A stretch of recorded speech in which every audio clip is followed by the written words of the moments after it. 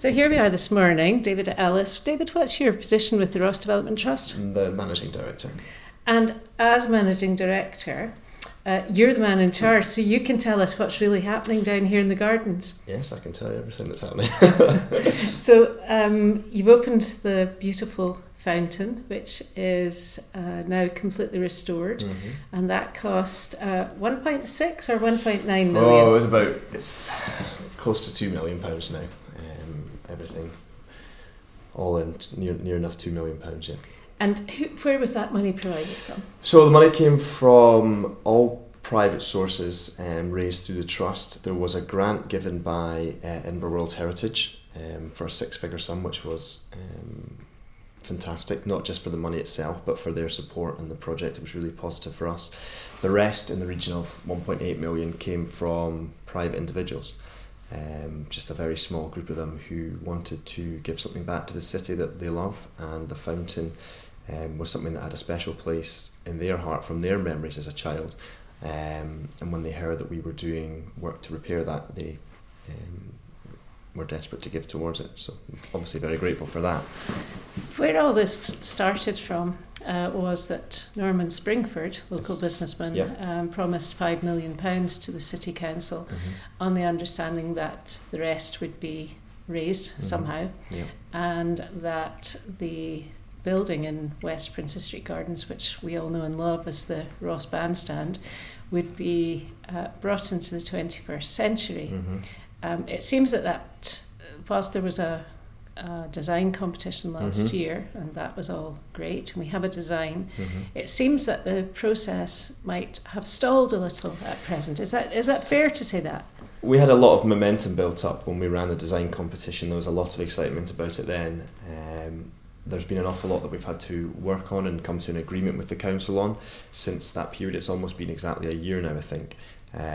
So it's slowed slightly, but it's not stalled, I would say. There's really important work that we've been doing over this last year in terms of looking at a sustainable management plan.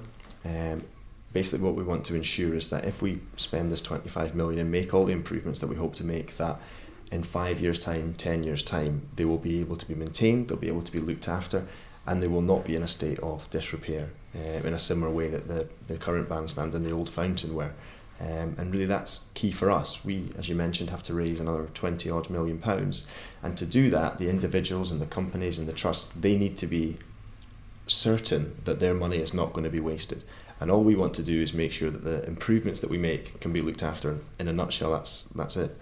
And one of the ways that has been discussed openly at council at a council meeting was forming what's called an ALIO, an arm's length external organisation, which is council speak, I suppose, for the way that the building would be looked after in due course. And do you have any input then into what will happen, or will this now become a council matter? Well, we've been discussing with the council what the best option is for management of the space. We are not pushing one thing on them and they're not pushing one thing on us. It's a case of everybody's in the room thinking how best can we ensure that we tick the box by guaranteeing the maintenance, but also ensure that whatever solution we come up with is appropriate for an area of public green space right in the city centre. And the idea of forming a charitable ALIO that would consist of members from the council, members from the Ross Development Trust, and then independent members was put forward as the best option to do that. Charitable in the sense that there's nobody making any money out of there.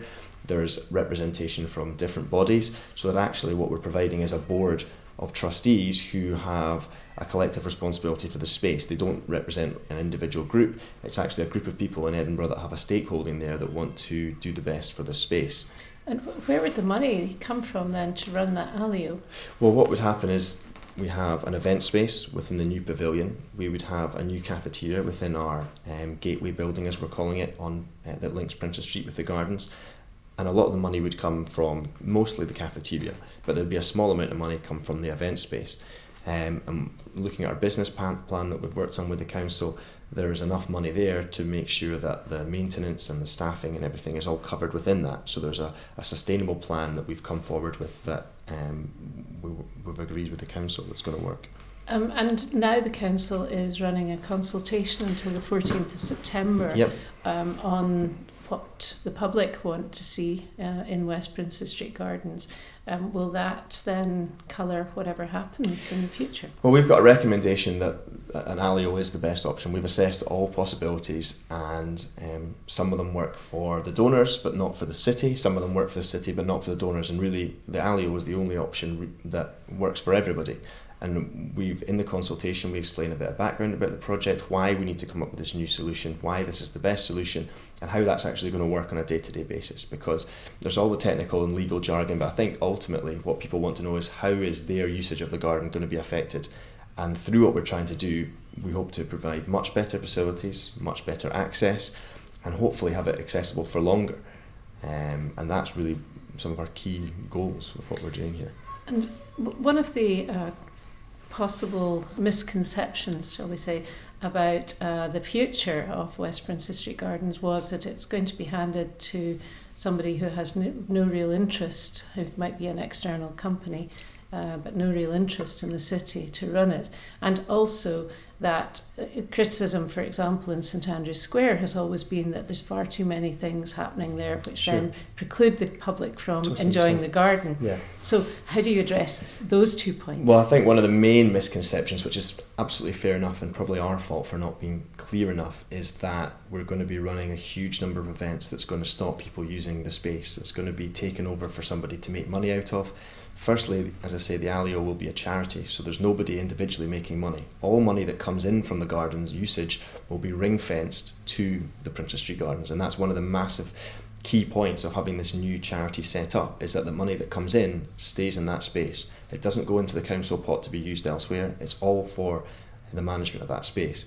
Now, we've mentioned that we're looking at putting on 200 events a year, and of course, when that was put out in the press, people were very, very upset, thinking we're never going to see our gardens, they're going to be closed off, because their assumption is that an event is like your Hogmanay event, and really that's absolutely not the case. With the new design of the pavilion, we have an ability to put on internal performances for up to 200 people that have no impact on the rest of the gardens. So those 200 events could be broken down to 4 small performances a week, and they could be an hour in length. It could be the case of it's a Sunday morning yoga class once a week, and there's 50 events for you. It could be a case that it's a church choir or a school performance every Tuesday night, and again there's another 50 performances a year. We're talking about a new space that there's not been the potential to use ever in Princes Street Gardens. So these 200 events, they're all non-impactful, they're all enclosed within the new building, and they don't impact anybody's usage on the rest of the gardens. And in fact, in terms of the large scale performances, your Hogmanays, your firework performances, the concerts over the summer, with the new infrastructure and the improvements we hope to make, the actual impact of those will be reduced. Therefore, the availability of the gardens and the access for the general public will be increased, because the setup and takedown time of those events we're going to hope to shorten.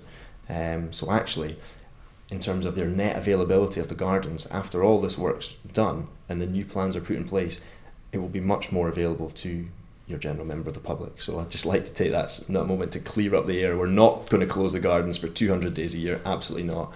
We appreciate they're a brilliant tranquil space. All we want to do is make them that bit better. So David, when did this process begin, and when's your job going to end?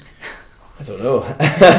A difficult one. I mean, we had built up a lot of momentum with the competition, and we started then approaching potential donors, and every one of them was saying the same thing: how do I know that my money's going to be looked after? And that then meant that we had to work on this new governance structure, and that has taken time. It's an incredibly important part of the city, probably the most important area of public land, maybe in Scotland.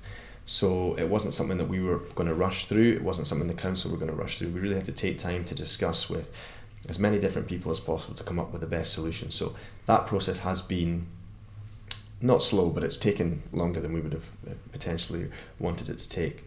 But we're almost at a resolution there. We have a suggestion. We're going out to consultation to make sure people understand why we're doing it, to make sure they understand that it's the best solution for the gardens. And that will then go back to council committee probably in October time, full committee I would imagine, for it to be hopefully agreed that that's the way forward. Once we have that agreement, we can go full on with our fundraising. we can go. Our architects are still doing a bit of design development work now, but they will be pushing on full steam ahead on that.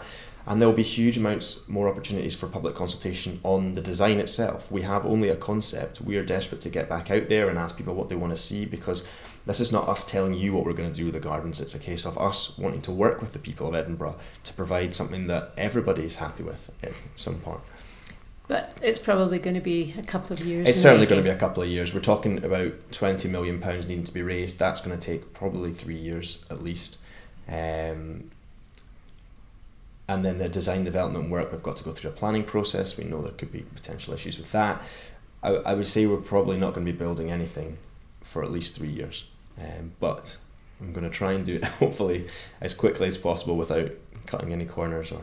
And meantime, you have the cutest office in town. It's pretty nice, yeah, I must admit. It gets photographed 1,000 times a day. So I should explain that you're here in the gardens, in the gardener's cottage. Yeah, absolutely. We sort of share the use of it with the council. There was a space for us to use it, and we did a little facelift on the inside to sort of transform it into a Victorian themed cottage to sort of match the time period of when it was built. And yeah, it's nice to have a space in the area that you're trying to improve. So yeah, gives you a 365-day-a-year view. Then it does. We get a great view, and it's been fine the last few weeks, but we had a terrible winter. So for me, trying to get in and out when it was knee-deep snow and ice, it was pretty difficult for about 6 months. But yeah, it's good. Well, David, I wish you well you. With bringing this lovely redevelopment of Princess Street Gardens to fruition. Thank you very much.